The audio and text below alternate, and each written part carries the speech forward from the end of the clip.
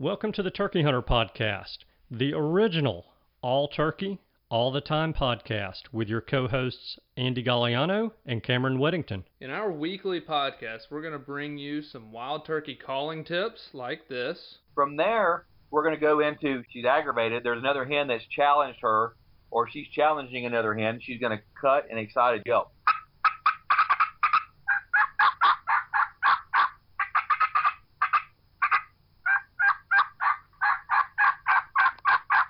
Advice from old pro turkey hunters like this. The turkeys typically don't like, I think, more times than not, to travel in an easterly direction into the sun first thing in the morning, especially after he gets up.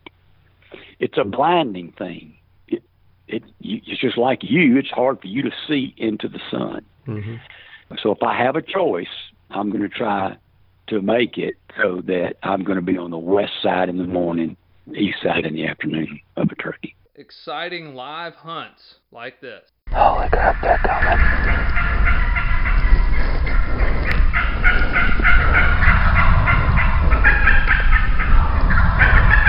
Holy cow.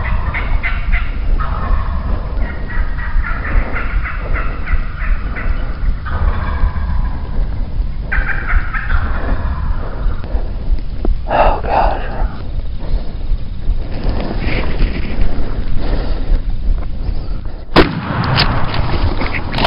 Then we're going to teach you how to cook your bird with advice such as this. With some fresh rosemary and garlic, and then cool that off and spread that along the inside of that butterflied turkey breast that we've seasoned on both sides. Wildlife management tips for your property, especially with turkeys like this. If you look at the type of habitats that turkeys need for nesting and brooding, that tends to be habitat that can be managed more successfully with growing season fire than with dormant season fire. And hopefully along the way, we'll get plenty of these. Well, on November the 28th of 1953, I was hatched. When I popped out of my mom and the baby doctor spanked me on the bottom, I went, ow! And I've been doing it ever since. I like that. Thank you for tuning in. And now, for this week's show. Hello and welcome back to this week's episode of the Turkey Hunter Podcast. You are listening to episode number 413, Predator Control for Better Wild Turkey Hatches. And I am your co-host and the guy who's not real sure if he's coming or going right now. And I'm your co-host and the guy who has begun the search. Ooh, now I gotta know what search. Looking for him or them. Uh-huh. Those which I plan to pursue with a shotgun next weekend. Yeah, you're down to mere single-digit days, are you not? Yeah, so next weekend, not this Saturday, but next, will be opening day of fall shotgun here. So I got to find some boys to pursue. So that's most of the challenge, to be honest. Oh, yeah. It's just finding them this time of year. They're truly the black ghosts of autumn. So. Well, you had a pile of them on a trail camera. Have you been back to that area to scope it out? My camera's dead. So, yeah, that's going to be one place that I will definitely probably hunt a couple days. And I just, for personal reasons, I don't want to just go whack one in the food plot because my camera showed me he's there, you know? Yeah. But the camera's been dead for a week, so I think that's fair. I know that they're around there, though. So I'm going to go probably up there at some point and do some scouting, find some scratching, figure out what they're feeding on these days and see if I can't figure them out. But I did go out Sunday afternoon, I guess. Actually, it was Sunday before church. I went out because Josie woke me up really early, and I couldn't fall back asleep, so I was out at daylight and went to where I've killed my 2 past fall gobblers, and I found quite a bit of scratching, but I think it was all hen scratching. I didn't see anything that looked like gobbler signs, so they're around, though. If I could find the hens, the gobblers aren't far. Now, are you sure that's hen scratching because you found some nail polish and lipstick and jewelry laying around? Yeah, that was exactly what I found. It's just obvious that it was hens. No, it's with It is true. I've found this to be true from my experience. If the scratching is around the base of the tree, it's most likely male turkeys and most likely gobblers. And if it's out kind of in the middle, not right by the base of the tree, those are usually your hens. And I don't ask me why. The only book I've read that had an explanation for that was that the toms know that most of the food will accumulate at the base of a tree and they will scratch there. But it is absolutely true. If you find scratching where it's obvious the turkey was at the very base of the tree pulling leaves away, you will most likely find feathers that confirm it was gobblers in that area. And if it's little scratch spots out in the middle that are small, it's usually hens. So I have also read and or heard the same thing, but it makes me wonder, how is it that hens don't know this because they have the same eyesight that male turkeys have? Hey, maybe it's a hierarchy thing, and the hens are like, hey, we leave the bases for the boys. And it could very well be. I mean, there's a lot of things in nature that are way beyond my scope of reasoning. So, yeah, who am I to question something like this? All I can say is there are some things that don't make sense, and there are a lot of things that don't make sense that I'll never understand. So yeah, I don't. I've seen gobblers scratch in the middle of leaves as well. Oh, yeah, so I know sure. that it could be either, but I haven't really found scratching that was around the base of a tree that there was hen feathers to confirm. Because this time of year, unlike spring, usually if you find scratching, you can confirm what it is because the turkeys are molting. And if they're sitting there scratching, they're moving their bodies a lot at that point, and those loose feathers are typically falling out. So if you find scratching and you get kind of narrowed in there, you can find out what you got by finding a feather. So that's what I have noticed that. But it looks like it was hen scratching, and I saw a couple hens in one field a little ways off, but I haven't found my band of bearded boys to chase yet. I know there's still plenty living in there because I heard them screaming their brains out right at the end of Tennessee's season, and I got to go call them up and watch them, but they're still living. So yeah. Well, maybe during deer season this year, I'll make that one of my goals to really study turkeys, their feeding habits. And, if I'm lucky enough to see a flock or two and can watch hens not scratching around the base of trees and toms scratching around the base of trees, maybe I can offer my own 2 cents when it happens. Yeah, I usually, if I read something once and that's it, may not pay as much attention to it. But when I read 4, 5, 6, 7 fall turkey hunting books and they all say that exact same thing, that piques my interest from people all around the country. Yeah. And so I start looking anecdotally at my own cases of, could this be true? I'm going to investigate. And so far, I would say it does seem to be accurate. And again, doesn't make sense to me, but what about turkeys makes sense, Yeah, very true. Very true. Who knows? Hey, I've always said, they're not called wild turkeys for no reason. Exactly. So I will keep you all updated on next week's show, let you know if I have located, hopefully, the whereabouts of a flock, kind of as my goal right now, so that when I go in the woods opening day, I know that I'm at least within earshot, hopefully, of those turkeys. And so that's the biggest part of the battle in my mind with fall hunting is just finding these jokers, because they are so reclusive. And like Mike Chamberlain said, they don't necessarily change their home range, they just shrink it to very small. And so you got to figure out where that is. And then you don't have him yodeling from a half mile away to let you know he's there. So that makes things much more difficult. But why are you not sure whether you're coming or going? You ever have those days you just wake up and you're like, from the start, it just seems like you're going and going and going and going, and there's no real direction that you're going. You're just going, and, as Charlie Daniels says in one of his songs, you're stepping and fetching like your head's on fire and your rear end is catching. And so, I guess, I'm pretty sure I've experienced one of those days at some point. So I'm having one of those days today. But, I got to say this. I started out my morning eating a bowl of cereal and listening to part of the interview that we're going to play on the show today. And I, just listening to that again, got pumped up.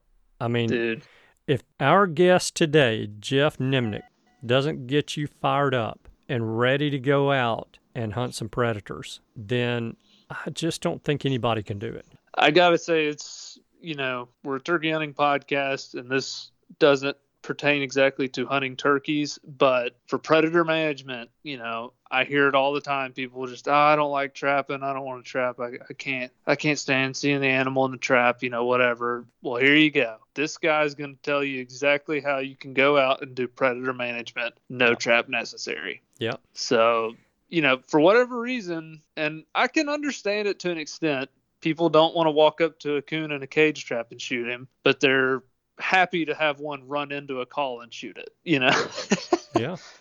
Same result in the end for the coon, but it's like, I guess he has more of a fair fight or something. I don't know what why our brain thinks that way, but Jeff is going to go through how raccoon calling, and it's something we can all do. Very inexpensive. I mean, I got a Fox Pro Patriot for like $80, I think, and have killed coons with it. So this is a strategy where you can go out, have a really fun time. I mean, it's fun, and when it happens, it's incredible, and still help turkeys with no traps needed. Well, and a lot of us this time of year want to get out into the woods and do something. The weather's nice, the mornings are cool. We get some really, in the southeast, we get dry weather typically this time of year, so, we don't have to worry too much about getting rained out. And for someone like me who lives in Alabama, yes, I can go hunt hogs, but this to me is more exciting than going and sitting over a corn pile, praying that a hog or 10 or 12 come in. And so, and what Cameron mentioned about this being inexpensive is very true, because not only can you buy the most inexpensive predator caller you can find, but you can also go online and record or download to your phone sound files. Individual sound files of these predator sounds or prey in distress sounds, and take your Bluetooth speaker that you use out at the beach or out at the lake or out in the driveway while you're working on your car. Take that Bluetooth speaker with you, put it out in front of you 10, 15 yards, and play the sound you just downloaded onto your phone. Yeah, absolutely. And, I mean, it just doesn't get any less expensive than that. But, if you want all of those options available to you for a bunch of different predator sounds, prey sounds, fights, whatever it happens to be, then yes, you're probably going to want a good quality electronic caller. Yeah. So. Yeah. In our show next week, when we go over our thoughts on trapping and calling, I'll kind of tell everybody my setup. I'm pretty happy with it. Very inexpensive for coon calling. And so I think you are really going to enjoy this show. It's something that's unique. Not many people do this, and it's really fun. And pretty much any landowner will give you permission to do this. Yeah. So why don't y'all check out this interview with Jeff, and I guess we'll see you guys on the other side. Hey, everybody. Cameron and I are glad to tell you we have on the phone with us today Jeff Nimnick, and Jeff is with Coyote Craze. He is the host of Eastman's Predator Pro podcast, and if that's not enough and you just can't get enough predator hunting, go on YouTube and type into the search bar The Last Stand. And I've got to, just right off the bat, Jeff, I've got to thank you for a completely wasted, as far as work goes, but not as far as entertainment goes, Monday. Because I went to The Last Stand and I was like, yeah, it's going to be just, so I'm not going to say boring guys, but just your typical YouTube hunting shows. And it is very much not that. It was, I think I watched an hour and a half of your videos today. And I've got to tell you, the I think it was season 3, episode 1, where the linebacker coyote and the canyon full of coyote. I'm sorry, the linebacker bobcat and the canyon full of coyotes, where the bobcat attacked the caller as the coyote was running in. That was awesome. Yeah, that was wild, man. But That was appreciate awesome. the kind words, man. We put a lot of time into that. We've kind of perfected it over the years. The unique part about it is Rick Paulette and I co-host that, and we have a long background in videoing coyote hunts. You know, I had actually had a coyote hunting DVD series back in like the late 2008 through maybe 2014, and he's had even a much longer series than with the Verminator calls and things like that. And he actually partnered up with Randy Anderson, which I'm sure everybody's familiar with.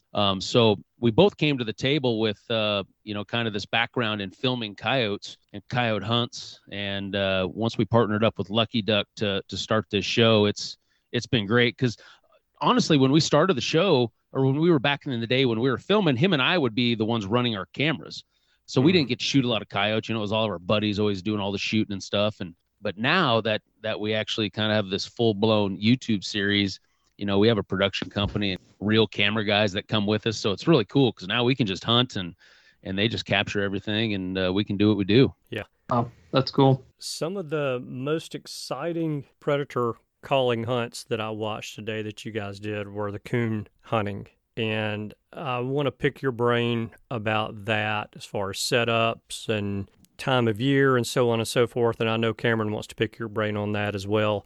Oh, yeah. So I have a question for you, though, before we get into talking about that. And no is an okay answer, because even though this is the Turkey Hunter podcast, this is an episode on predator hunting and getting rid of those critters that like to eat all of the turkeys that we want to kill ourselves. So are you a turkey hunter? I have. Back in the early 2000s, I used to hunt everything. I'd hunt turkeys, and especially turkeys. That was always fun to me because it's calling, and that's really what I love about coyote hunting is you're making some noise and you're getting these coyotes or whatever animal to respond. So yeah, I did do some turkey hunting. To me, shooting with a shotgun was always easy. So I got into the bow hunting with them, and that was frustrating because I wasn't really a bow hunting guy. But yeah, I've killed a handful of turkeys. My boys, I have 3 boys. A couple of them are teenagers now, so they've been all over the country shooting coyotes with me. So the coyote hunting to them is kind of boring. I don't do anything really anymore other than coyote hunt. That's just what my passion is and what I spend all my time doing. But they're kind of the point where they want to try all this other stuff. Hunting deer, hunting ducks and geese, hunting turkeys. Yeah. So my oldest boy, actually, one of his friends was old enough to drive last spring. So, I made some calls for him and got him on some properties that I hunt coyotes on that I knew had turkeys. Cause of course you're going to see them across, the winter and early spring when you're out there, shooting coyotes. So yeah, he went out on his own with his buddy and they ended up killing a couple turkeys, so that was kind of fun to watch him come back. I don't know if they called him in. I think they ambushed him and, snuck him, that kind of spot and stock kind of a deal. But, so yeah, so I'm sure there'll be more of that now. He broke out all my old decoys and calls and stuff that had been hanging in my garage for probably 10 years. So that was cool to see them doing it. But turkey hunting definitely is a cool thing. Yeah, that's cool. We think so.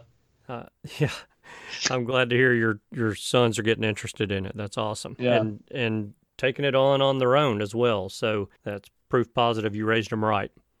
Heck yeah. So don't be afraid to get out there and do it. Just go do it.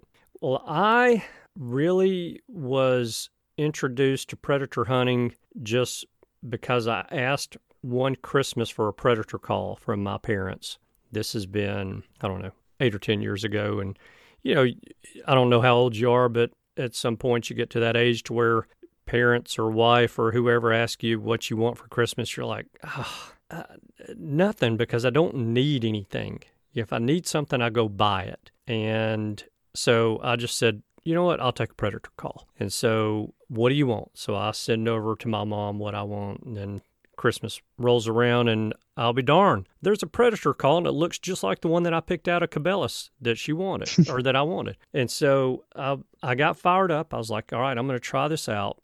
I had no clue in the world. I never even pulled up a YouTube video to even watch, to learn anything. And I went to our hunting club, which was about 1,000 I think we were about 1,500 acres at that point, mostly wooded property. But we had this little pond, about a 2-acre pond on the property, and had a food plot, probably a 2-acre food plot on the side of the pond. And there was woods around the other 3 sides of the pond.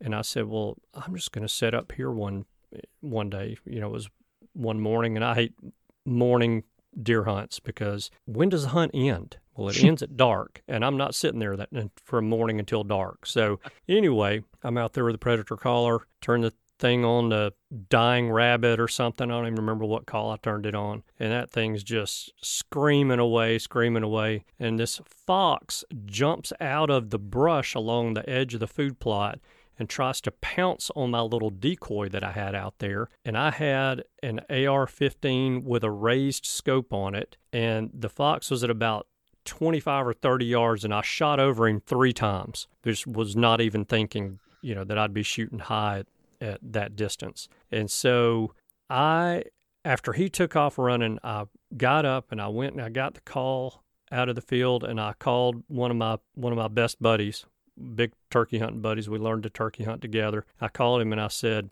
I have found something that rivals turkey hunting. And he said, what? I said, I have found something that rivals turkey hunting. What are you talking about? You're drinking already? And I said, yes, but that's not the point. No, I'm just kidding about the drinking part. I said, it's predator hunting. I just called in a fox, very first time out with his predator caller, called in a fox. And I said, I missed him 3 times, but I called him in, and he tried to pounce on the decoy that I had out there. And that was just, my blood was pumping and I was fired up. I think I'm fired up now just telling the story again and reliving it in my mind. But that was some kind of fun, and that was really kind of my introduction to predator hunting. And it very easily can be done in the South. I think, we see so many videos of you guys out in the Midwest or out west doing, coyote hunting or whatever else, because you can see them coming from a mile away. But shoot, man, when you're calling them in and you can't see them until they're 50 yards away, that's pretty dang exciting. So that's a little history on me with predator hunting, but I have, and I got interested in it because of Cameron, but I've gotten interested now in wanting to learn how to call in coons. And my question to you is, so there's no season for raccoons in Alabama. I can go out and hunt raccoons right now if I want to. Is there a time of year that's better to call raccoons in? And if so, what kind of call are you using in that time of year? Well, I think first off, you need to look at the whole predator management scheme in general when you're talking about time of year, when you should be doing. If you're worried about predator management, if you're worried about just going out and doing it for fun, to me, those are 2 different things. Whether you're trying to kill raccoons, coyotes, bobcats, whatever it is, Here in Nebraska, where I'm at, we have a season. We have a fur bearer season. So usually we can only start killing raccoons usually November 1st through maybe the end of February. So we can't hunt them year round. So we're limited by that. I know a lot of the Western states are the same way. Yeah. Maybe even some of the Midwestern states. I think probably once you get back in your country, it gets a little liberal on that. So obviously that's the first thing you got to do is look at the regulations, because some states do consider raccoons fur bearers. From a predator management standpoint from raccoons, raccoons aren't catching probably live turkeys, maybe the young ones. But what I think where they do the most damage is eating the eggs. 100%. Yes. So, okay, what time of year are the, eggs on the ground? What are we talking? Probably May, June. I don't know. You guys are the turkey guys. April, May. Mm-hmm.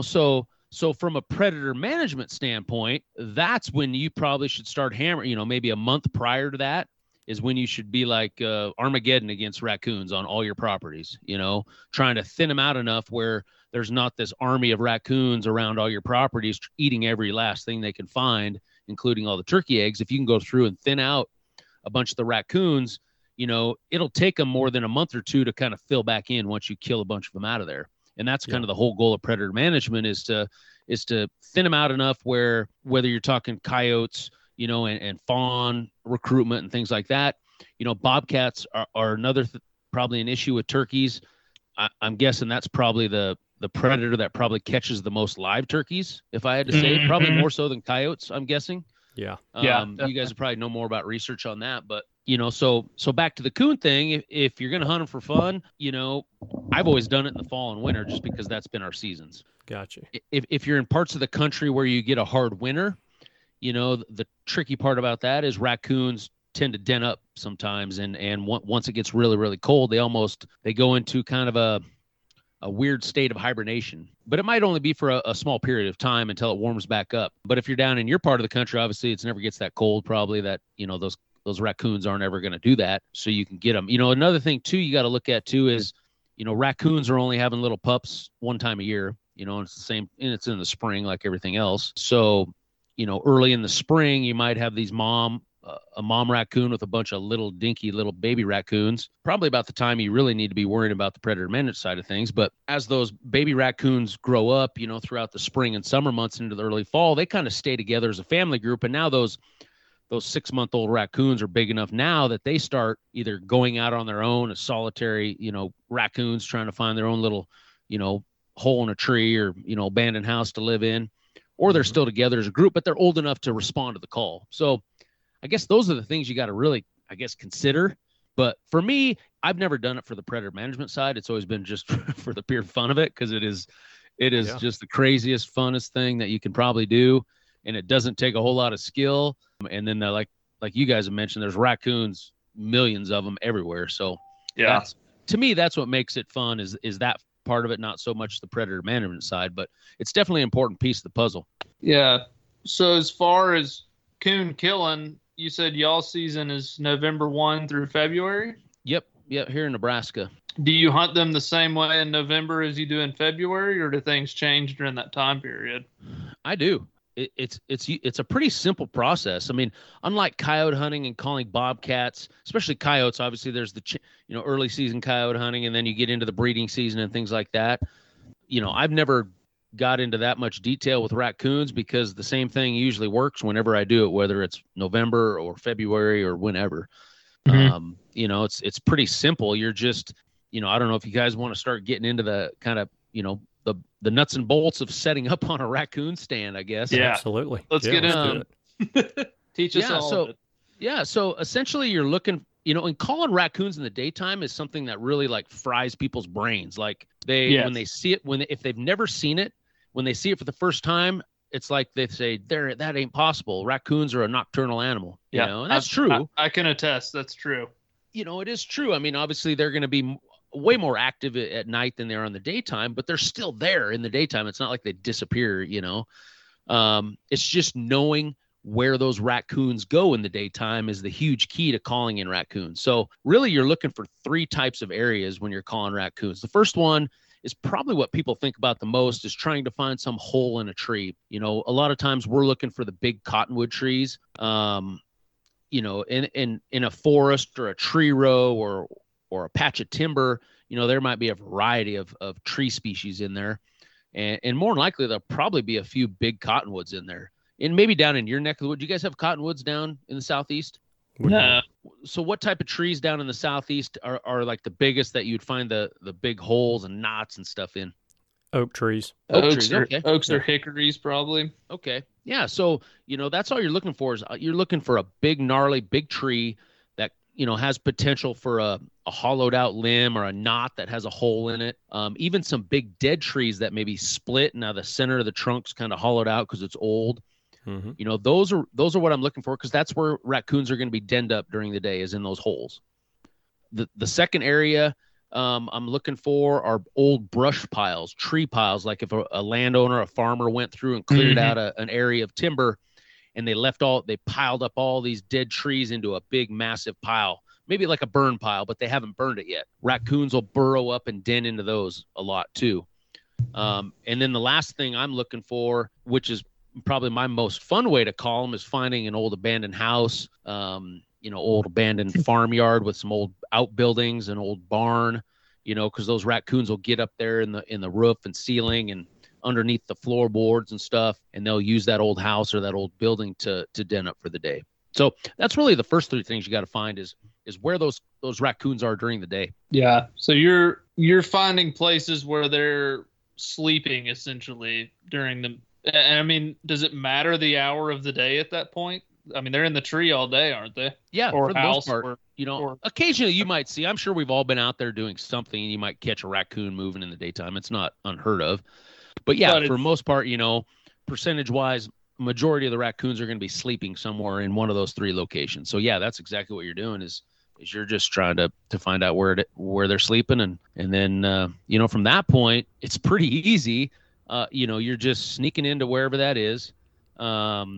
You have your electronic call. I run a Lucky Duck. So on the Lucky Duck call, you'll just go to your folder, and there's multiple folders for different things, and there's a full folder called raccoon sounds. So I just go into the raccoon sound folder, and there'll be 4 or 5 different ones on there. And I'm getting in, into their bubble. I talk about coyote bubbles and things like that. Raccoon bubbles a lot. Raccoons aren't going to come running from 300-400 yards like a coyote will. Yeah. Mm-hmm. You got to be almost right on top of them when you set up. So when you pull in there with your side by side or your truck or whatever, I try to be quiet. I'm not going to make a huge racket, but I'm not trying to be a coyote ninja like I am if I'm calling, coyotes or bobcats, Mm-hmm. But I'm trying to be quiet. I think, if they hear you slamming the doors and you and your buddies laughing and, crunching branches and stuff like that, I think there's a potential that raccoon may be, a little on the edge now where they might not want to respond to the call. But at that point, whether you're calling a den tree, the brush pile of the old building, I'm going to get within, 30, 40 yards of where I think this raccoon's at or raccoons are at. And then I'm going to set up, I'm going to put the call probably in an open area, usually off to the side a little bit. So wherever I think that raccoon's going to come out of, I don't want the raccoon, the call, and me all in a straight line, if that makes sense. Yeah. Because a lot of times the raccoons, I don't think they have great eyesight, but if they come out of wherever they're at and they look at the call and they see you sitting, almost like you're turkey hunting, just sitting next to a tree or kneeling next to some brush or an old fence or something, and they see you, they're going to turn around and run back to their hole. So I usually put the call off to one side or the other. So when they do come out of there, they're not looking right at me. They're only looking at the call and the sound. And, at that point, I'll set up and, fire up the call, and instantly I will crank the volume as loud as the call will go. And I'll crank it.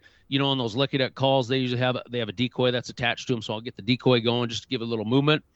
And usually at that point, it usually happens within a minute, 2 minutes tops, usually, if they're in there and, that raccoon wants to come out and see what's going on. It usually happens pretty fast. And that's one of the cool things. You're not sitting there for 20 minutes.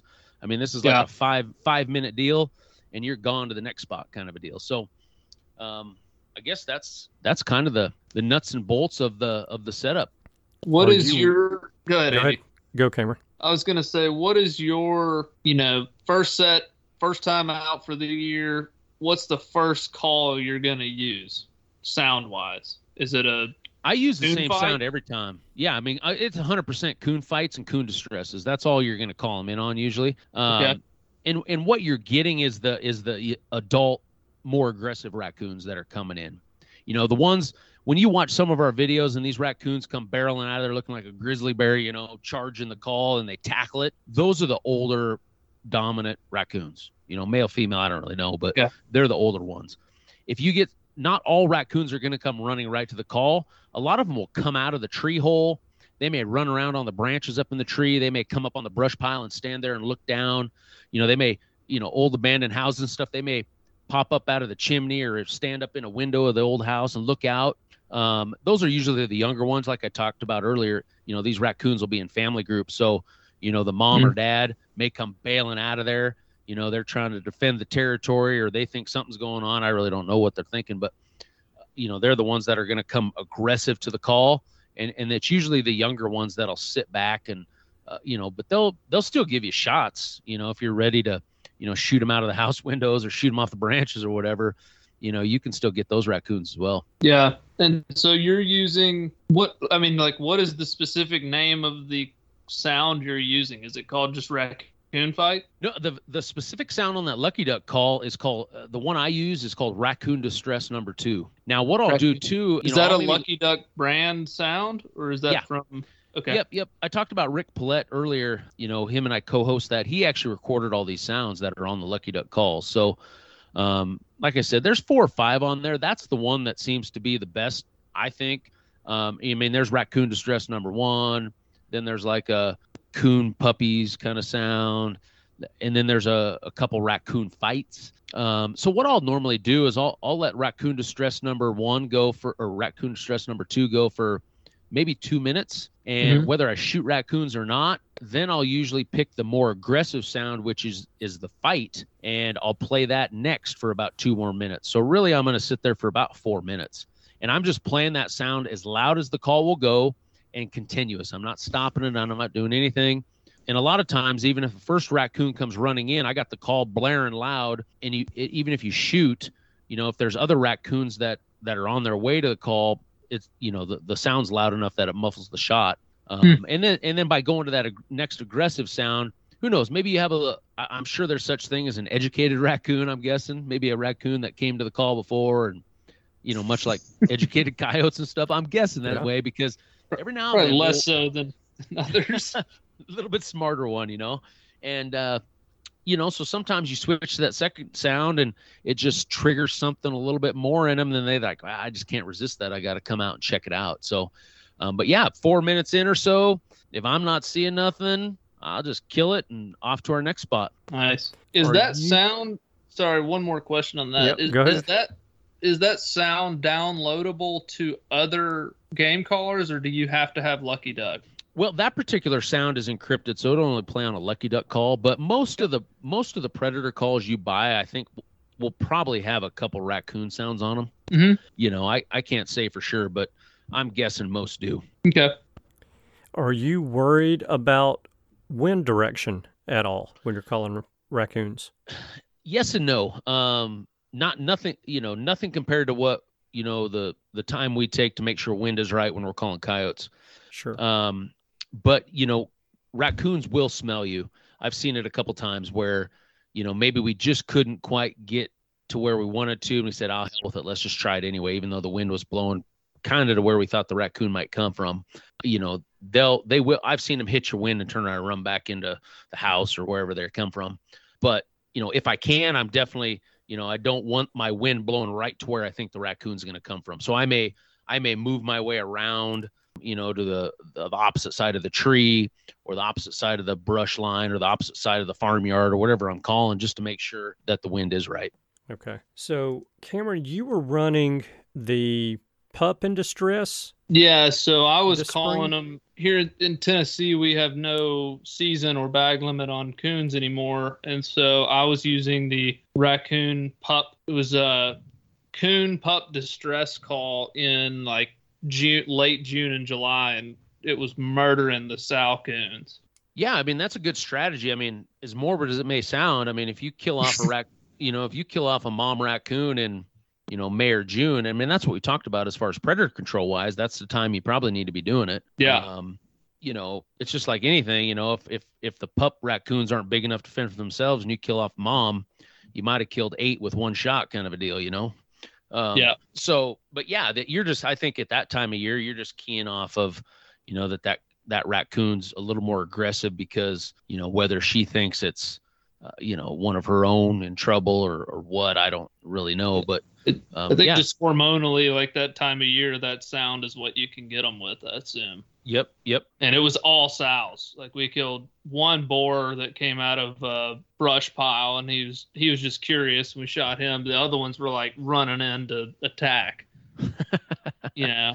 That's the best ones anyway. Yeah, I mean, when you find, let's just say this November, you shoot a coon out of a big cottonwood, and one coon comes out of that cottonwood, do you come back to that tree a month later? Like, will they be back in there that quick? Another one? Yeah, I think, I don't call raccoons that much. Here's how we call raccoons out here. We're 99% calling coyotes.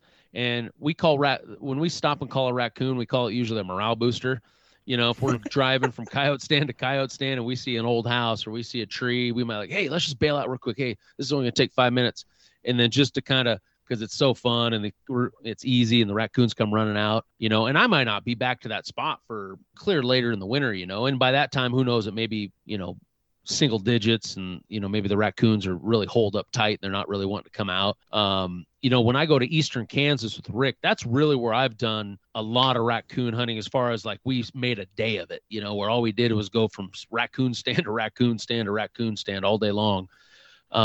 So talking to him about that, I think it has a lot to do with probably your density of raccoons in the area. So, obviously that hole that raccoon was living in and denning up in was a pretty good spot. And if you kill that raccoon out, if there's a pretty high density of maybe more raccoons in the area than there should be, it probably will faster than, sooner than later, a new raccoon will move into that hole, if that makes sense. Because there's probably these other, I don't know if they're transient raccoons or what, that are just kind of, going day to day trying to find their own little spot. And then all of a sudden you kill the big dominant raccoon that's living in that hole. Well, now one of these, younger raccoons now can take that hole over.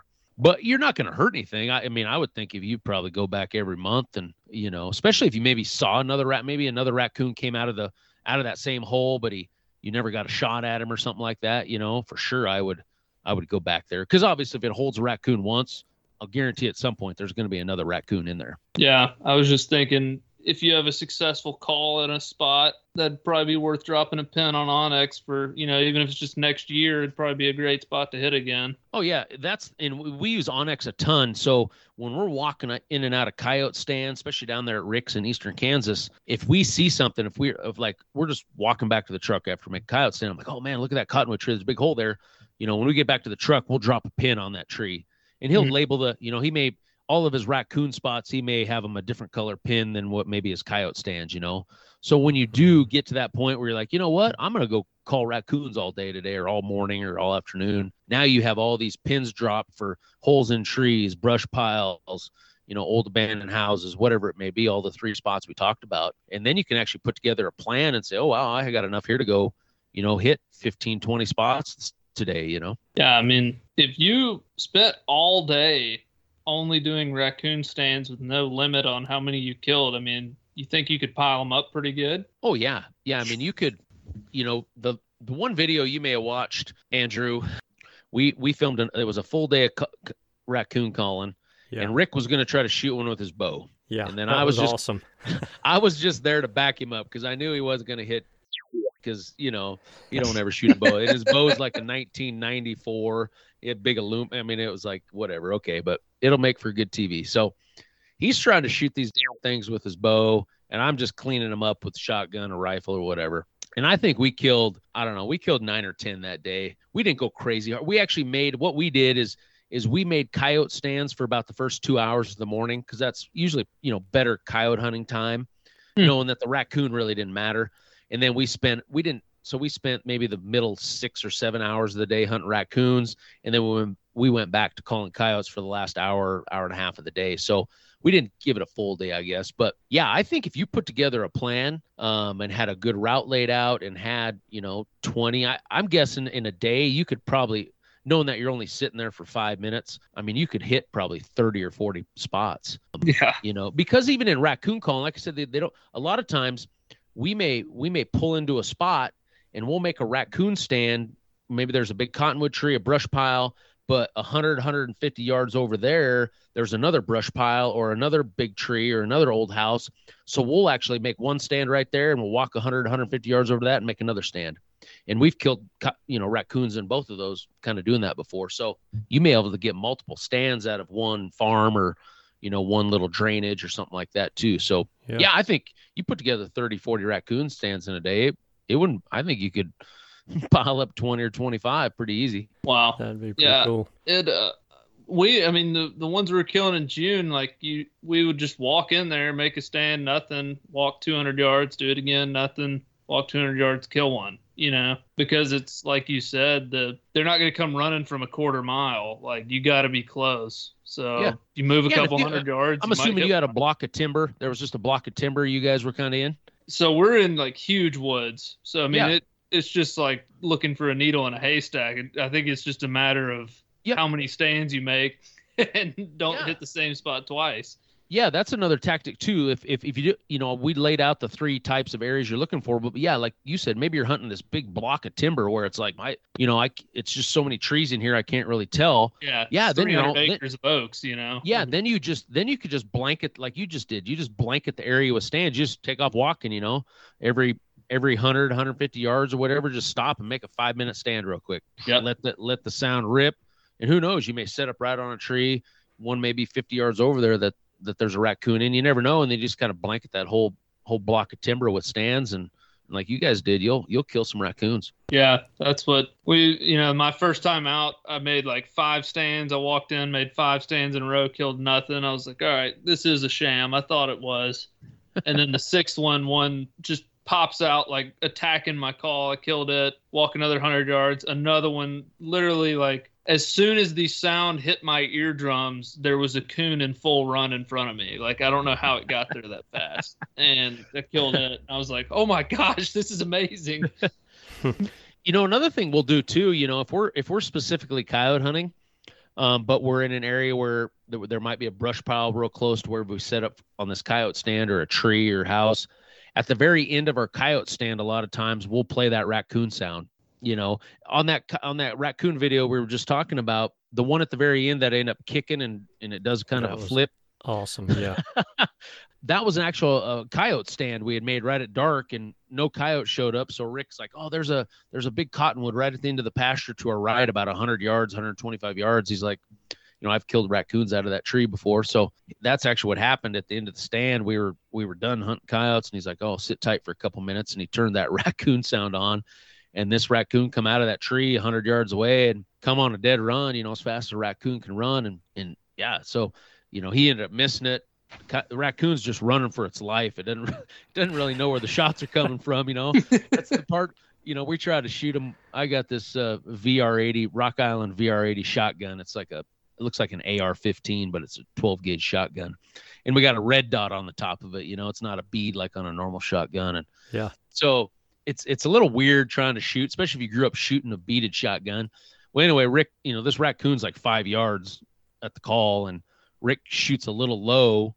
The pattern's not more than probably the size of a softball. I think it hits the raccoon in the foot maybe, but the raccoon just turns and running, and it just happened to run right at me. I didn't know I was sitting there, but if you watch the video, I had my knees, I was kind of sitting on my butt with my, knees up, and this raccoon's just coming right at me, and I just kind of threw my foot out and kicked the thing, and it does like a couple flips in the air, hits the ground, and it's still running. So I'm kind of shook, and I jump up with my AR, and I got a little red dot mounted on a 45 on the side that's dead on at like 20-25 yards, and I just kind of rolled it over and shot him as he was running off. But Rick was pretty fired up about that. It was pretty funny deal. That was pretty exciting. With that shotgun, what size shot are you using on those raccoons? Because I know most of your shots are pretty close, but I mean, are you a 12 gauge? Are you shooting number 6s typically? What are you shooting? Yeah, I mean, so you got to consider a couple things. If you're just out there killing raccoons to kill raccoons, and you're calling them, shotgun's the best way to get them killed, because they're running, and it's it's hard to get them in a scope and try to hit them with open sights or whatever. The downside to shooting them with a shotgun is if you're trying to sell the raccoons, if there's any value to their fur. When you go to sell a raccoon, unlike a coyote, they sell coyotes with their fur out once they're dried, stretched. Raccoons are sold with their skin out. So you're only allotted 2 22 caliber size holes in the skin of that raccoon before you get docked. So obviously if you blast it with a 12 gauge and he's got, 40 pellet holes in it, that coon's not worth anything. So that's one thing you have to consider if you're trying to make a little bit of money, which this season, I think, coyotes aren't going to be worth anything, maybe $5. This will be probably the first year in quite a while that raccoons could potentially be worth more than coyotes. So, you might, get anywhere from, $4 to $8 on the carcass for a raccoon in some states, probably, especially some of the, Midwestern northern states, where they fur up a little bit better. But yeah, so if you're trying to shoot them for fur, you gotta try to get them with a 22 mag, 223, whatever. But when it comes just for shotguns, I've used everything. I mean, most of your shots aren't far. When they come to the call, you never, I usually place that call usually not more than 10 or 15 yards from where we're sitting. And so I mean, whether you're shooting with dove loads or, we end up usually shooting them with the coyote loads we have, which are 3-inch BB, some Hornady 3-inch nickel plated BB, which totally annihilates them. Rick has a 10 gauge, and there's one video on one of our episodes. It's another one where we have some coon stuff in there, and this raccoon comes right at the call. And a lot of times they'll get to the call and hit it, and then they kind of realize, oh, or they smell something they don't like. So then they take off running. Yeah. So you're kind of shooting them on the run. Well, this raccoon takes off running perfectly broadside to us, and it couldn't have been more than about 5 or 6 yards. And Rick has this 10 gauge with, I think it was some tee shot or something. I don't even know. And he hit like I said, at that distance, the pattern's not about the size of a baseball or softball. And he hits this raccoon right in the head, and the raccoon does a complete 360-degree spin in the air when he hits it with, it was almost like a Hollywood, when people in Hollywood in the movies and they get shot with shotguns and it blows them back like 5 feet, Yeah. This raccoon did that. It was pretty wild to see that, all those pellets in that thing to do that. But yeah, when it comes to shot size, usually it's whatever we have. It doesn't take, dove loads will kill them, if they're only 15, 20 yards. Sure. Okay.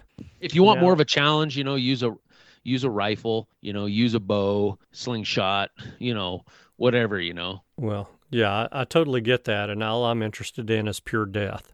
So it would be shotgun. Shotgun's the way to go, man. And what we do too a lot of times is, when there's two of us, I'll usually have my rifle, or one of us will have a rifle, one of us will have a shotgun, because not every raccoon's going to come running right to the call. You'll get the ones that'll, there may be a whole family of 4 or 5 of them up in this big den hole in a tree, and it's only the big adult aggressive one will come down the trunk and to the call. Well, then the rest of them may run around on the tree branches a little bit out of shotgun range, and then I can start, whacking those off there with the rifle. Mm-hmm. Same with, old abandoned houses. The big one may come right out the front door, on a dead run.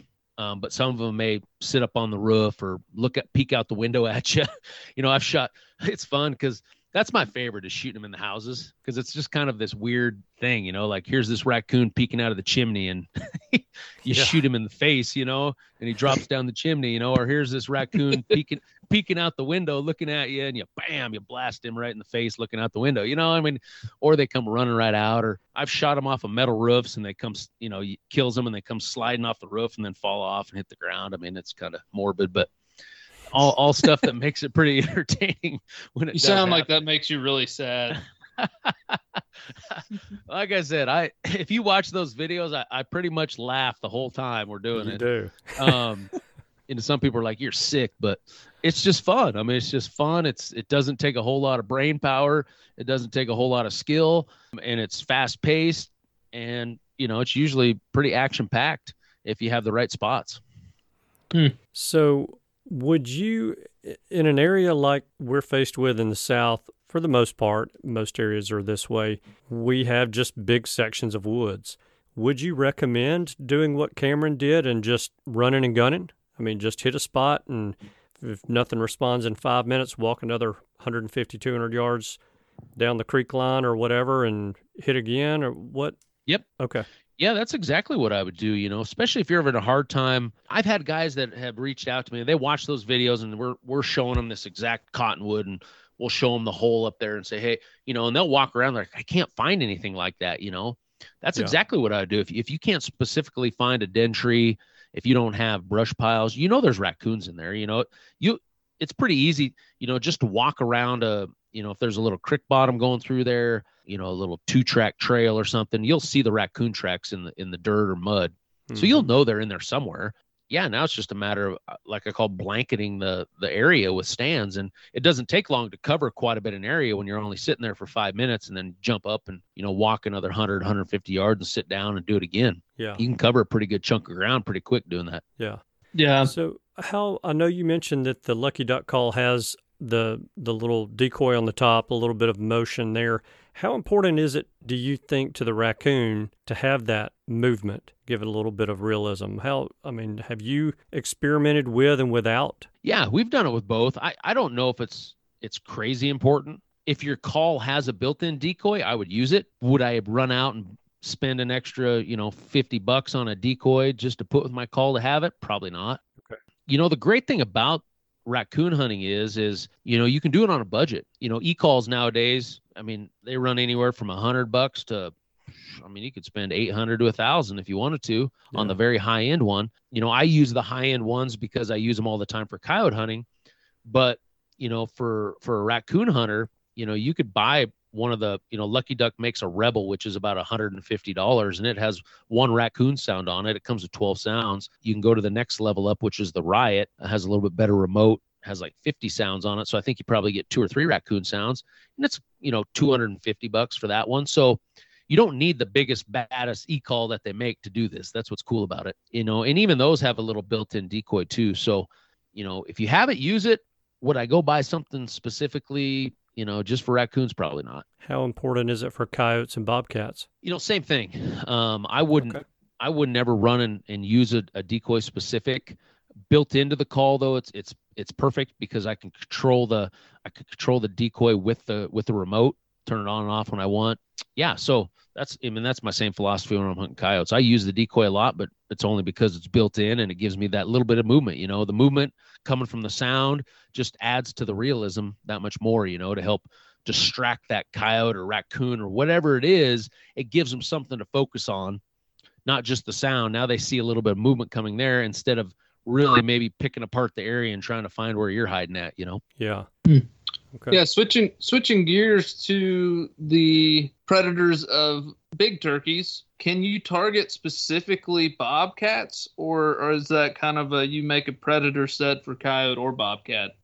Anytime I've specifically tried to call a bobcat, I've never done it. I mean, all the bobcats I've ever killed have just been, I just got lucky and we sat up right where there was a bobcat. Majority of the bobcats I've killed have been in Arizona. I have killed a couple out in East Kansas when I've been hunting with Rick. And I've killed a few over the years here in Nebraska. We don't have huge numbers. Obviously, you guys have, pretty good bobcat numbers, in your country, probably both of you. Yeah.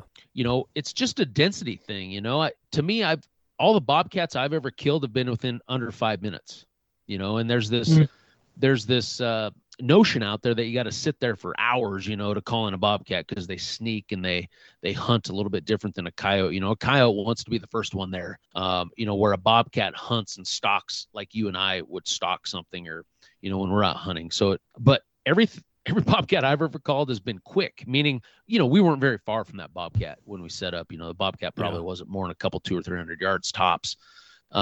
And that's the key to me to bobcats. Bobcats aren't as thick as the coyotes, so the chance of you setting up within 200 or 300 yards of a bobcat isn't as great as setting up 200 or 300 yards from a coyote.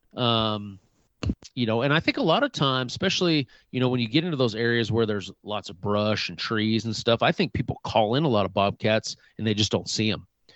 They're expecting to catch, like a coyote running out in the open. A lot of times those cats will use that cover like you and I would, and they'll come right to the edge and peek around the tree, peek around the brush. And once they spot you, they'll freeze right there and they won't move an inch until you get up to leave, and then they'll run off.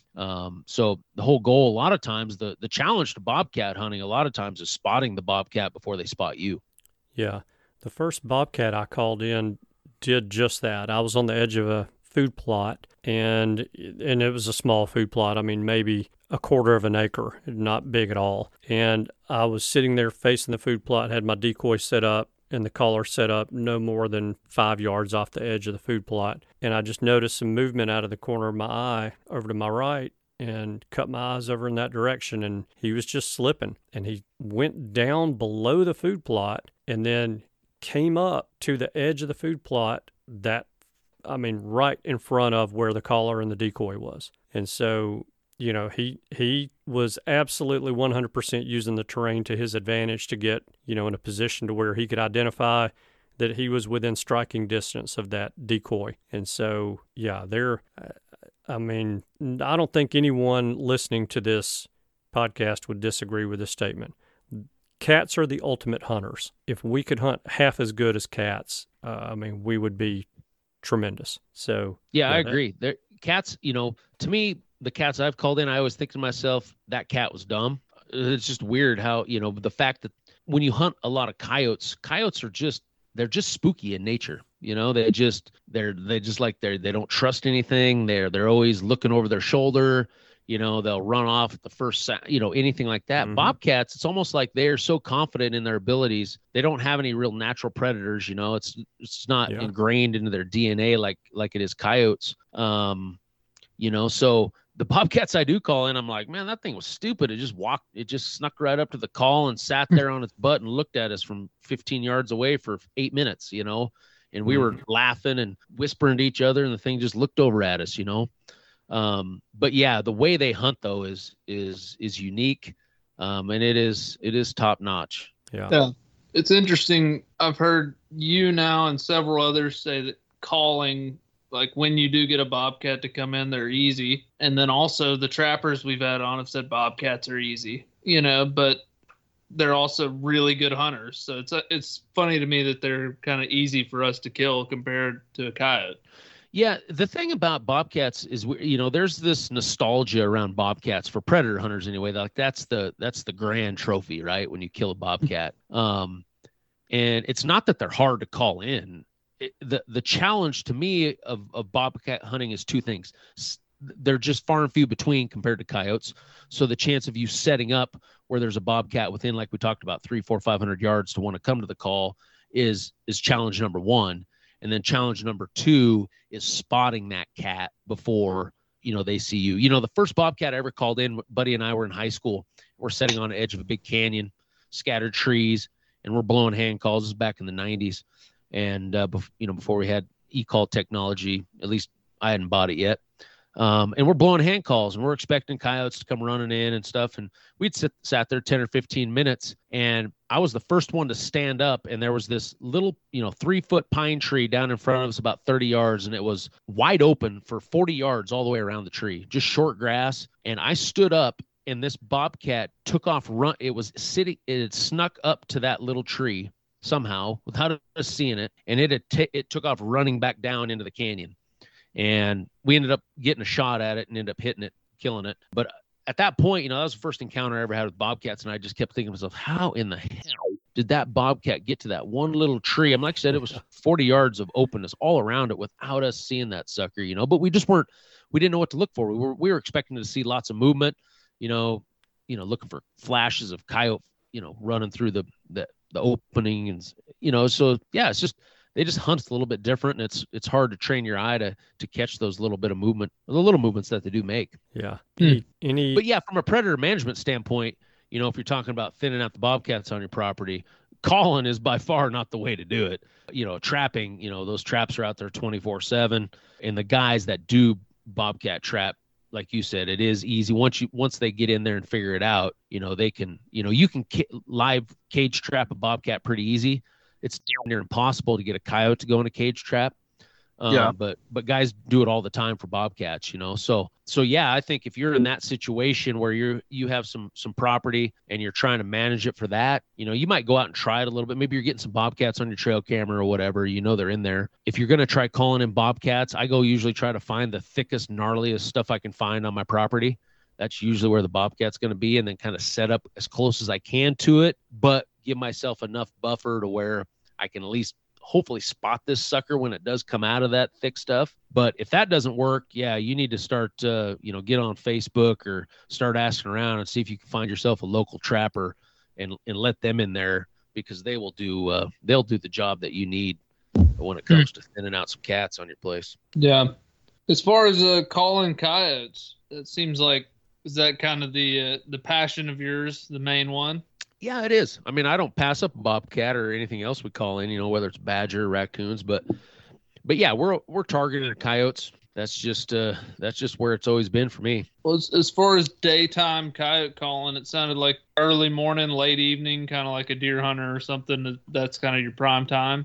Well, for most guys, I mean, that's usually the standard is, hey, more guys are going to have better luck early in the morning and late in the day. And the reason for that is that's just naturally when the coyotes are up on the move. Mm-hmm. So at that point, the coyotes are more willing to travel a little bit farther to the call. They're out on the hunt anyway, so they're a little bit more motivated to come to the call. But just like raccoons and deer and everything else, during the middle part of the day, the coyotes don't disappear. They're just like anything else. They're going to go find a secluded, isolated spot where they can lay up, bed up for the day and catch a little nap. And if you understand that and understand your area you're hunting and try to isolate those areas, we'll kill coyotes all day long. Because we're just early in the morning, we're looking for those areas possible where the coyotes are up on the move on the hunt. And then once that middle part of the day rolls in, we're looking for areas on that property where the coyotes are probably laid up, bedded up. And the afternoons and evenings, in the evenings and in the mornings as well, when we hear that pack of coyotes howling, like, around where I hunt, obviously getting dusk dark, one of them will fire off and then the rest of them start going. And, it sounds like they're all within 25, 50 yards of each other. Is that safe to say that there's a den somewhere very close to that area if you're hearing that many coyotes howling from a very close location? It just depends on the time of year. Okay. Coyotes don't use dens year round. They're only going to use dens when, the adult coyotes, if they have a litter of pups. So coyotes are only going to use den sites from probably, let's just say roughly, April, May until maybe July, maybe when the pups are big enough to kind of start, going out on their own. If you're hearing a bunch of coyotes howl in November, there's not a den. They're not using a den right there. It's just not the right type of year, but it's not to say sometimes these family groups of coyotes stay together for quite a long time into the fall and even the winter. And then obviously once you get into those late winter months, kind of the coyote rut, starts up. So the coyotes start, grouping back up and the females come into heat and, everything like that. So I don't know, people ask me that a lot, what are coyotes saying? I don't have a clue, to be honest with you. I don't use a ton of coyote vocalizations, but what that does for me, if I was out there and heard those coyotes howl, it tells me one thing, and that's where those coyotes are at. And that's half the problem sometimes is you're trying to set up where there's a coyote to hear the call and come in. And if they're willing to howl and let me know where they're at, then hey, it's game on, because now I know there's coyotes over there. Or maybe I'm not even coyote hunting. Maybe I'm doing something else, but hey, guess what I'm doing? I'm registering that in my memory and saying, hey, next time I come in here, I'm going to come right back into this area, because obviously if the coyotes were there howling, they're going to be right back in that same general area down the road when you come back in there. So that's really what I use howling for, is more of a locating aspect. But as far as what they're saying, man, there's lots of people that tell you what they're saying. Everybody's just guessing. So I'm sure there's tons of information to pick up from Eastman's Predator Pro podcast on calling coyotes, but I want to just ask a question just in general. So let's say you've located an area that you've either seen coyotes in, or you've seen the sign, fresh sign, or it just looks like ideal habitat and location for you, travel routes or whatever it is that draws your eye right there to that spot. Are you then at that point in time using some sort of a prey in distress call, whether it's rabbit or ground squirrel or something like that? Is that your MO at that point, or are you going to try some sort of pack vocalization, whether it's, howls or, whatever else? Well, if you look at an e-call, let's just take these Lucky Duck calls we've been talking about. I usually break them down. They'll be like, let's say you go out and buy one of these Lucky Duck calls. There may be anywhere from 50 to 200 sounds on this call. And it's a variety of everything. You can think of it if it's on there, right? Well, it's overwhelming if somebody hasn't done a lot of coyote hunting and they will go out and buy this call, and let's say there's 100 sounds on there, and you're like, wow, I don't even know. There's 14 different folders, and they're labeled, jackrabbit, cottontail, bird, and then you open up these folders and there might be, 3 or 4 different cottontails in there, and you open up the jackrabbit one and there's 3 or 4 jackrabbit distresses, and the bird's the same. And then you start getting into the coyote sounds and you start reading, here's a pup distress folder, and you have a coyote fight folder, and you have a breeding sounds folder, and you have, a variety of howl folders, serenade howls and lone howls and interrogation howls and this and that. So it gets overwhelming when you start looking at this, like, when do I play what do I use? So what I normally do is tell everybody to break those into 3 categories. You have all your prey distress sounds, or category number 1. So I don't care whether it's a rabbit, a bird, a ground squirrel, whatever. Those are prey distress sounds. And a lot of times I really don't think it really matters what you play. A lot of people, I think, overthink what they're going to play. I think they think, oh, wow, there's birds in here, so I'm going to play bird. I don't think it really matters. I don't know to a coyote, I think it's just something in distress.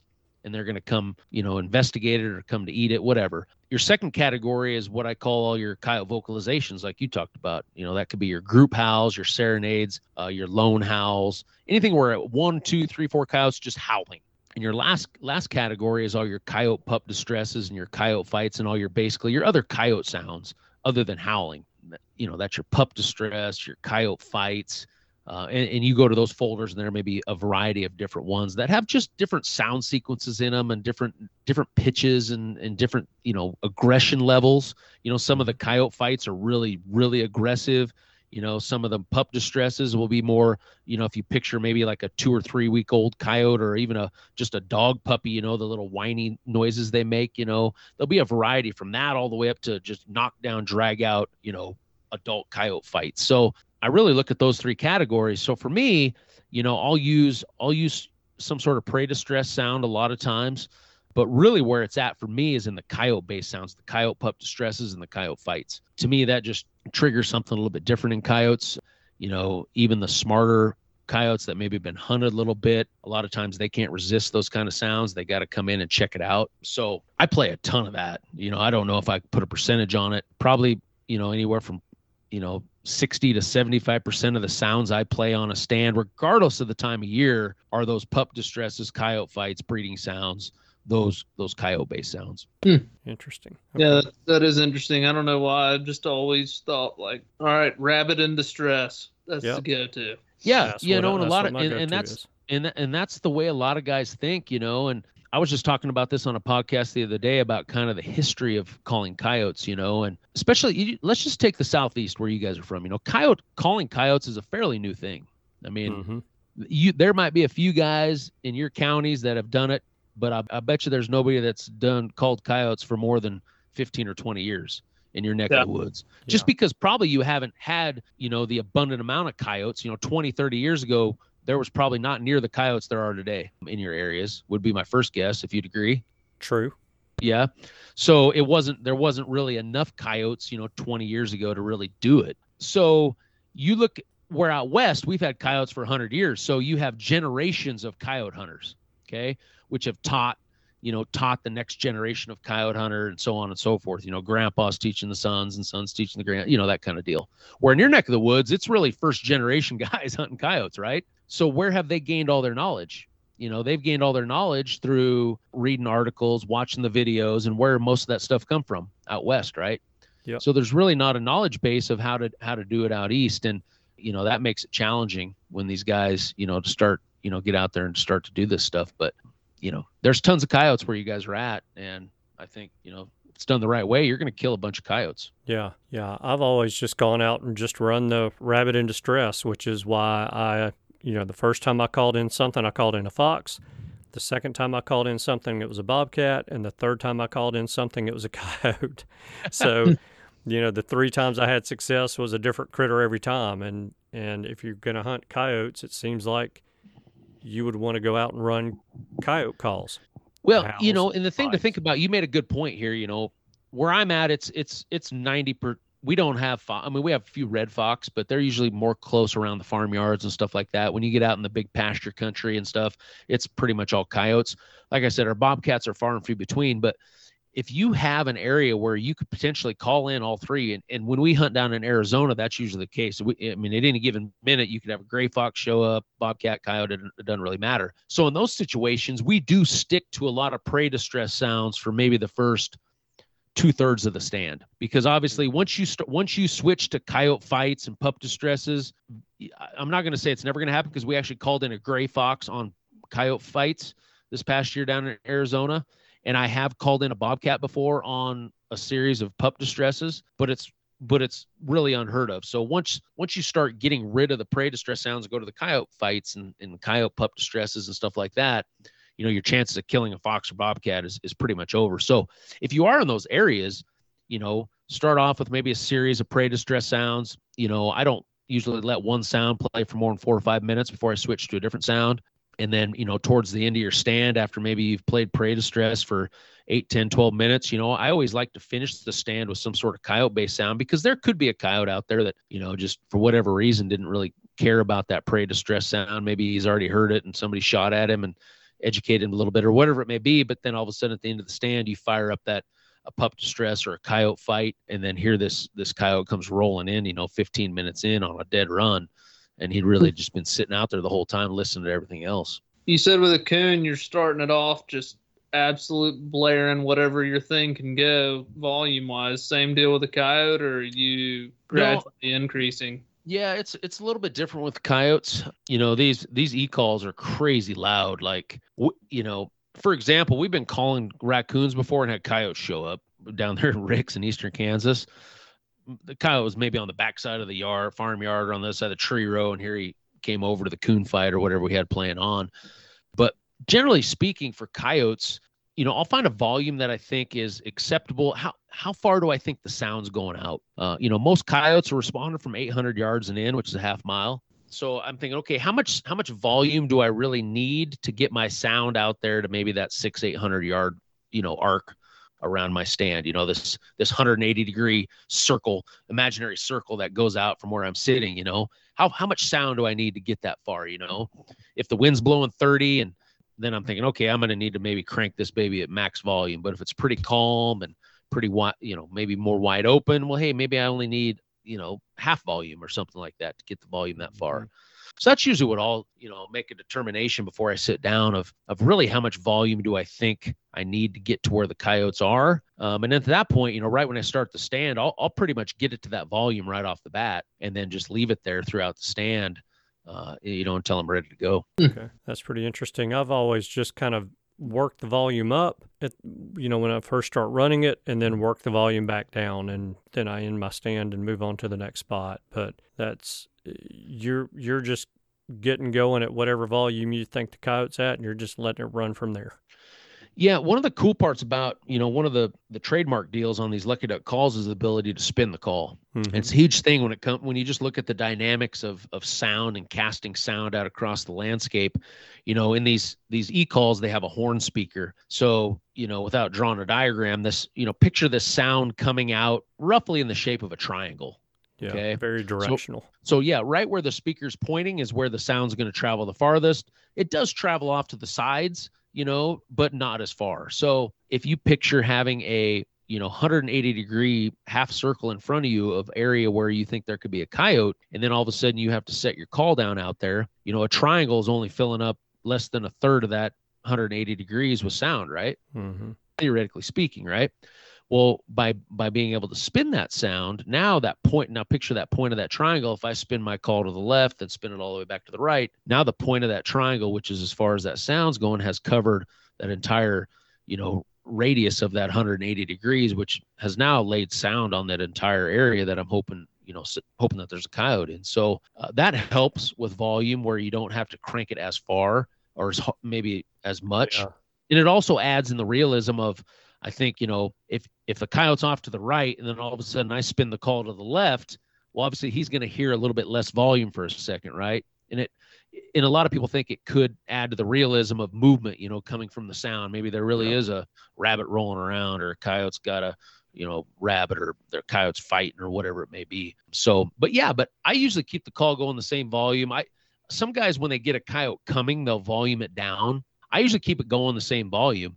And that's because I feel, if let's say there really was a coyote or rabbit dying right here, I mean, do you really think the rabbit's going to get quieter as the coyote gets closer? That's what I was, Here it comes. Yeah. So I'm gonna cry a little quieter here because there's a coyote coming. So I kind of laugh at that. I'm not as distressed with this coyote chasing me. Yeah. So I usually leave the volume going. I feel as a predator, they're expecting that noise to get louder as they get closer. I think it helps spark that predatory instinct in them to really get them. All right, I'm getting closer here. Here it comes. And then another thing too, the more volume you have going on the call when you shoot the coyote, the more it is to muffle your shot in case you have a second coyote coming. They won't hear your shot of your gun, over the call as easily. Yeah. Man. I wouldn't be, I tell people this, don't be afraid to play your call. You're not, I think a lot of people think they're going to spook coyotes off because they played their call too loud. I tell people that's not usually the case.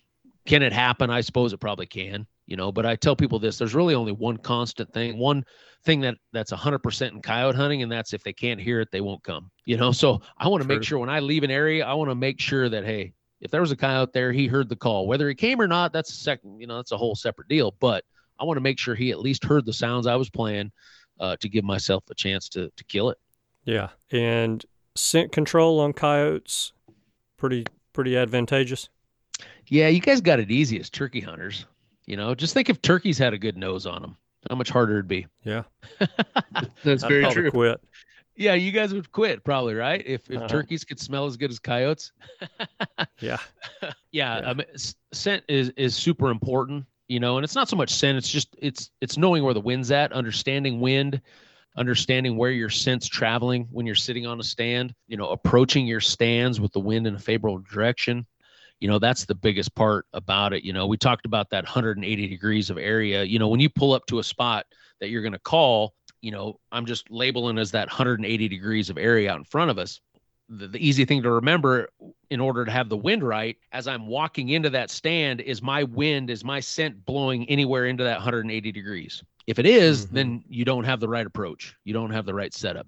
You need to come in from a different side, a different angle, whatever it may be. But if I'm walking into that sand and my scent's not blowing into that 180 degree, then, hey, I got a pretty good idea, a pretty good approach. My scent, my wind should be pretty good.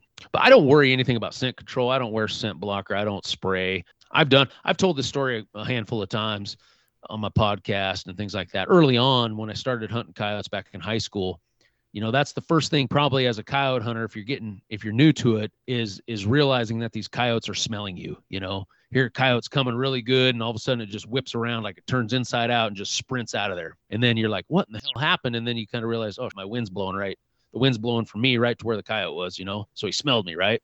Yeah. So as a young hunter, that had happened to us a couple times. So I decided I was going to go buy some fox urine. I had read an article about that the coyote trappers use fox urine around their coyote sets because the coyotes will smell that and come in to investigate, and then they'll end up stepping on the trap and get them.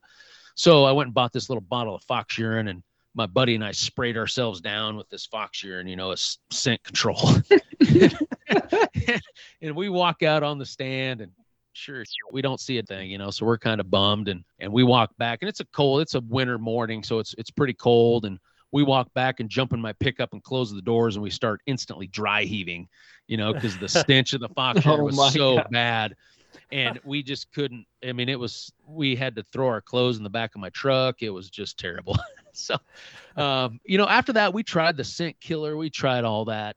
Coyotes were still winding us. All it did is make us complacent of where the wind's going, So yeah, there was a point finally I said, you know what, I'm just going to, I understand that that's what the coyotes want to do. They want to try to get your wind. That's the fastest way for any canine to find out exactly what this is or where it's at, is to use their nose. And that's really why the coyotes circle. That's why the coyotes want to use their nose. So, we just have to have our setups on point to where if this coyote does decide to circle, I can see the downwind of where the call is, downwind of kind of where my scent's blowing, because I need to be able to kill those coyotes when they circle, on that downwind half, as I like to call it, and then get them killed. So yeah, I'm not a Nazi when it comes to guys smoking and filling up with gas in my truck, before we head out coyote hunting. I could care less about all that, because if I'm sitting on a coyote stand, the cigarette smell, the gas smell, my human odor, it's all going the same spot. And if a coyote gets there, it's going to be a done deal. Yeah, no doubt. I've got one more question about the coyote circling, and I told you I had 216 or 218 questions, and I probably do, but I want to be respectful of your time, and we don't want to make the show run too long either. But when that coyote's circling the caller and the decoy to try to get downwind, is there a range that he is typically coming within downwind of that call in your experience? And is it different from where you hunt, across the country? It just really depends on the setup. It depends on the coyote. I've had coyotes circle the call at 5 yards. I've had coyotes circle 500 yards downwind. Obviously when I'm seeing coyotes circle at 400 or 500 yards, it's big, wide open country. Obviously, I'm not, your guys' neck of the woods, you're not going to see a coyote circle at 500 yards. I don't necessarily think they would. I think a reason a coyote would circle out at 400 or 500 yards is because it is fairly open. And I think that's where that coyote feels comfortable, is out that far away, because he can see clear to where we're at. He might not necessarily see us, but he can see that far to where the sound's coming from. I think as you get into more cover, coyotes will still circle, but they'll circle less, just because they have the confidence that there's more cover there, there's more vegetation, whatever it may be. So yeah, use that in your setups. Especially if, I'm assuming a lot of your listeners are probably from Midwest, eastern part of the United States. Use that to your advantage. I mean, you guys watch this Western stuff and you see these coyotes cross these big wide open fields and pastures and come right to the call. It's not to say that coyotes don't do that in your spot, but out here it's open all the time. Coyotes are used to having to cross openness all the time. In your neck of the woods, they're not, right? They have all kinds of cover, and that's where the thermal, we could spend a whole podcast on thermal hunting in your neck of the woods and why guys have more luck at night thermal hunting, because they're getting the coyotes to come across those open areas at night because the coyotes feel more comfortable. Where in the daytime, understand what the coyotes are going to do. The coyotes want to use that cover, and whether you set a guy downwind right on the edge of that tree line back into that cover a little bit to pick off those circling coyotes that are going to try to use that cover to get downwind, and then one of you stay upwind with the call, to maybe kill the one that does pop up right out in the open, right out in front of the call. That's a great tactic to use when you're dealing with vegetation and cover and not, vast amounts of openness. Yeah, that's interesting. That's something to think about. When you say, for somebody like me who doesn't do a whole lot of predator hunting, when you say stuff like that and answer these questions that I'm asking, I'm like, oh, well, that makes perfectly good sense. If I sit back and think about it for 5 minutes, that's, generally kind of what I would have thought. But yeah, that's... just like anything, everybody's used to being told what to do. If you're new to coyote hunting, you're hoping you're going to read an article and you're hoping somebody's going to go tell you exactly what to do, right? No different if you're new to turkey hunting or whatever. You're hoping that somebody's, I don't think a lot of people want to really go try to find out on their own. It's like easier to just have somebody tell you exactly what you need to do, and then you go and do it, right? Yeah. But that's the problem with a lot of this stuff is that's great if somebody tells you how to do it, but did you really learn anything? Did you really learn why you're doing what you're doing? And that's a huge part about it to me is, especially the coyote hunting in the eastern part of the United States, guys have read stuff on how to do it, but are you really learning, really the dynamics of coyote hunting and why the coyotes are doing what they're doing, and why am I calling the way I'm calling? Why am I calling as long as I'm calling? Where am I setting up where I'm setting up? Or are you just doing it because somebody told me that's what I needed to do? So that's a huge part of, if you're in anything, I challenge people to learn why you're doing what you're doing, and you'll become a better hunter. You'll understand it more. Things will make more sense, and light bulbs go off. And you're like, wow, that makes a lot more sense. I'm kind of an idiot. I don't even know why I was doing that. It doesn't make any sense at all once you really think about it, So yeah, challenge yourself and learn it instead of just going out and doing what somebody told you to do. Yeah. That's a good point. This has been awesome. Cameron, do you have anything else for Jeff? Because I'm sure I could keep him on for another hour and a half, but I know he doesn't want to spend the whole night with me. Do you think here in Tennessee on October 4th, which is tomorrow, I can go call a coon up? Oh, for sure. I think right now, those pup raccoons are probably 5-6 months old. Yeah. I'm guessing. Yeah. Heck, if it was legal here, I'd go do it tomorrow too, here in Nebraska, but it's not quite open yet, Well, the ones that didn't step in my trap last week are about to get the reckoning. So go find you a house. Come on, that's the best, man. Have you called them out of an old house yet? I know exactly where one is in a graveyard right by where I can hunt. I'm gonna go call a coon out of that house. Yeah, the house is pretty dang fun because you could pull right up in there with the truck, really. And just kind of go off to the side. Yeah, find an old house, man. That's the best. Shooting one coming right out of the front door. That's awesome. That is awesome, Jeff. This has been a blast, man. I've just thoroughly enjoyed this. I've learned a lot. Really appreciate you spending your time and sharing your knowledge with us this evening. And we need to do this again sometime soon. Yeah, for sure, guys. Yeah, and if anybody listening wants kind of sparked a little bit of interest in maybe getting after the coyotes or bobcats or whatever, yeah, check out the podcast. It's nothing but predator hunting stuff, but we talk about all kinds of stuff: mountain lions, bears, lots of tactic stuff. I've had guys on from Georgia and all across the country. talking about the little differences in land access and terrain and everything. We talk about thermal hunting quite a bit, which is pretty popular nowadays when it comes to the predator game. But yeah, the videos as well. Anybody wants to find any information on all that, they can just go to my website, which is coyotecraze.com. That has links to, the coyote schools I put on, all the videos and podcasts, as well as articles I've written. So yeah, just a crazy amount of predator related stuff for them to find there. Yeah. A bunch of good stuff for sure. I haven't listened to the podcast yet, but you better believe the next time I get in the vehicle to go somewhere, it'll be on. So I'll be checking that out. And the videos are fantastic. You and Rick have a great rapport together. I don't know how long you've known each other, but it's obviously for more than a couple of days because y'all are fun to watch together. Like yin and yang, man. There you go. Awesome. Thank you Good so stuff. much. I really Yeah. enjoyed it. I'm going to send you some pictures of some dead coons this weekend. Yeah, I want to see it, man. Will do. I think we're gonna do a podcast on raccoon calling as well. We'll probably tell more stories than anything because we could have spent an hour just telling some crazy raccoon stories, But yeah, so if you want some more information on raccoons, check that out. And I want to see those videos. In today's day and age, man, break your phone out because it's pretty easy. Like it's all close range, right, with these raccoons. So just hold the phone in your hand and record it, see how close you can get them. That's the challenge. Put the call right between your feet and see how close you can get them before you freak out and shoot them. Or see how far you can kick them like you did in that one video. Yeah. Hey, we'll start a new trend on TikTok. Like we call it how close you can get the raccoon before you blast it in the face with the shotgun, right? Yeah, that ought to get banned on Instagram pretty fast. Our coon kicking contest. Yeah. Furthest coon kick wins the year. Yeah. Good stuff. This has been a hoot. All right. Well, Jeff, thank you, man. Have a great night, and let's talk again soon, and definitely stay in touch. You bet, guys. Appreciate you having me on. All righty.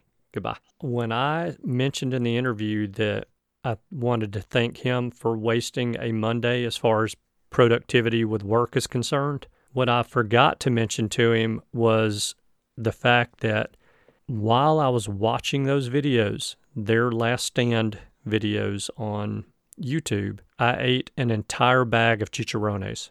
Was not even paying attention to what I was doing. I was just hammering down the pork skins and watching them shoot some predators. Man, I mean, What a day. all I needed was cold beer and a nap, and my day would have been complete. Yeah. All Yeah. right. I got my Saturday plans now. I'm going out to my turkey building and see you tonight. Yeah. But the videos are great, man. I mean, there's not all this drama built into them. Yeah. They give a lot of good instruction, and there's killing going on. And I mean, Yep. these dudes are out and out slayers. I mean, Yeah. they get after them. And so I haven't done it yet, but it is very soon to be added onto my subscription list in my podcast player app. I'll be adding the Eastman's Predator Pro podcast on that. Yeah.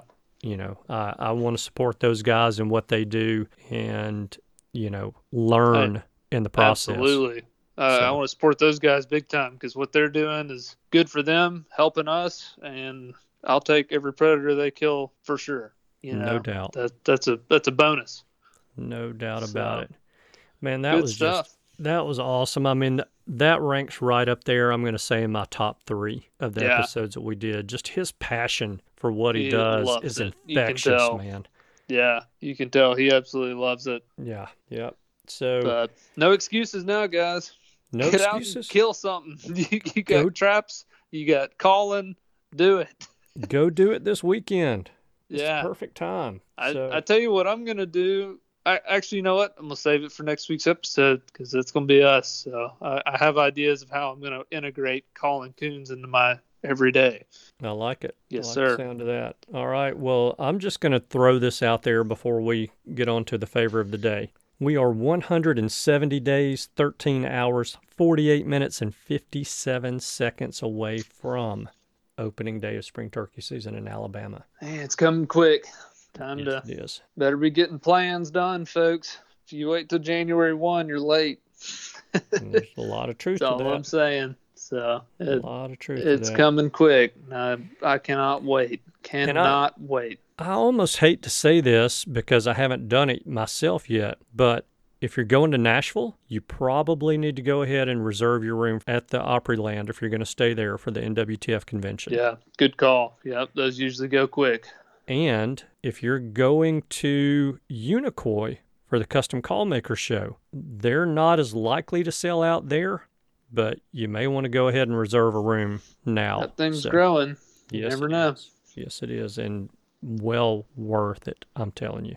If you and Audrey don't go next year, because it'll be in January, I just don't know what I'm going to do with you. I don't know what I'm going to do. It's always like the best weekend of duck season. I really want to go, but man. I'm sure there's ducks in North Georgia somewhere. I don't think quite as many migrate through North Georgia as there do the Mississippi Flyway. I've seen plenty of pond ducks around there. I mean, I'm these sure you can people's go ponds. whack a wood duck roost or something, but... No, I'm talking like those ducks that don't fly. Nice. The the yard King ducks. Emperor looking duck thing. Sure, yeah. Yeah, I've big seen as a quite few snow of those. goose. Yeah, there's a lot of those. Awesome. So, Cool. You want to give the favor of the week this week? I do. So support Jeff Nimnick, The Last Stand. Go on YouTube, subscribe to that. Subscribe to his podcast, Eastman's Predator Pro Podcast. If you enjoy the content that he's distributing, reach out to him. Tell him, number one, thank you. Number two, I heard you on the Turkey Hunter podcast. And if you'll do that for us, that's a huge help. I'm going to give you a part B for the favor of the week. I said it last week. I'm going to say it again. Join the NTA, the National Trappers Association. Even for you listeners out there who do not trap, it's very inexpensive. I think it's $30 a year to become a member. They send you a magazine on trapping. If you're not interested in it, you probably won't read it, but that doesn't mean that you can't pass the magazine along to someone who will. Donate it to a library. You know, if you don't want to read the magazines, donate them to a library so that somebody can read them, use them, and enjoy them and learn from them. But it will go to protect something that needs to be protected. We have to manage these predators. Yes, 100%. We're already seeing things get out of hand. So, good call. Good favor of the week. Hope you guys enjoyed it. Thanks for listening. Yep. Thank you guys so much for tuning in this week. We know that you have choices. We appreciate you spending your time with us. We hope you have a wonderful week, and we look forward to seeing you again next week. Goodbye. Goodbye. Thanks for tuning in. You were just listening to the Turkey Hunter podcast. If you enjoyed the show, please go on over to iTunes and leave a 5-star review. And make sure to head over to www.iamturkeyhunting.com to subscribe for free turkey hunting tips, tactics, strategies, and product reviews to help you have a more successful turkey season. And stay tuned for upcoming episodes on hunting afternoon birds, how to film your hunt, and the breeding cycle of hens, as well as some guest interviews. Thanks again for listening. We know your time is valuable, and we appreciate you sharing some of it with us. See you next week.